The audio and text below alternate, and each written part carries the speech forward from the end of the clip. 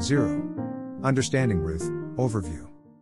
A. Bible book introductions are divided into 4 parts: Overview, Vital Statistics, Blueprint, Mega Themes, for easy to understand.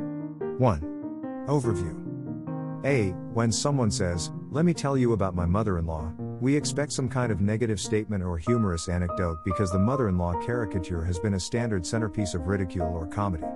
The book of Ruth, however, tells a different story. Ruth loved her mother-in-law, Naomi. Recently widowed, Ruth begged to stay with Naomi wherever she went, even though it would mean leaving her homeland. In heartfelt words, Ruth said, "Your people shall be my people, and your God, my God." 1:16.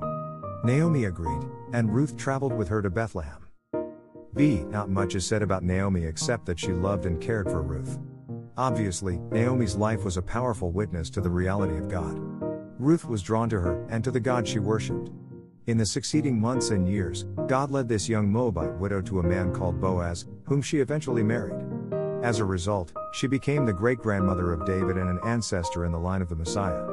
What a profound impact Naomi's life made. C. The book of Ruth is also the story of God's grace in the midst of difficult circumstances. Ruth's story occurred during the time of the Judges, a period of disobedience, idolatry, and violence.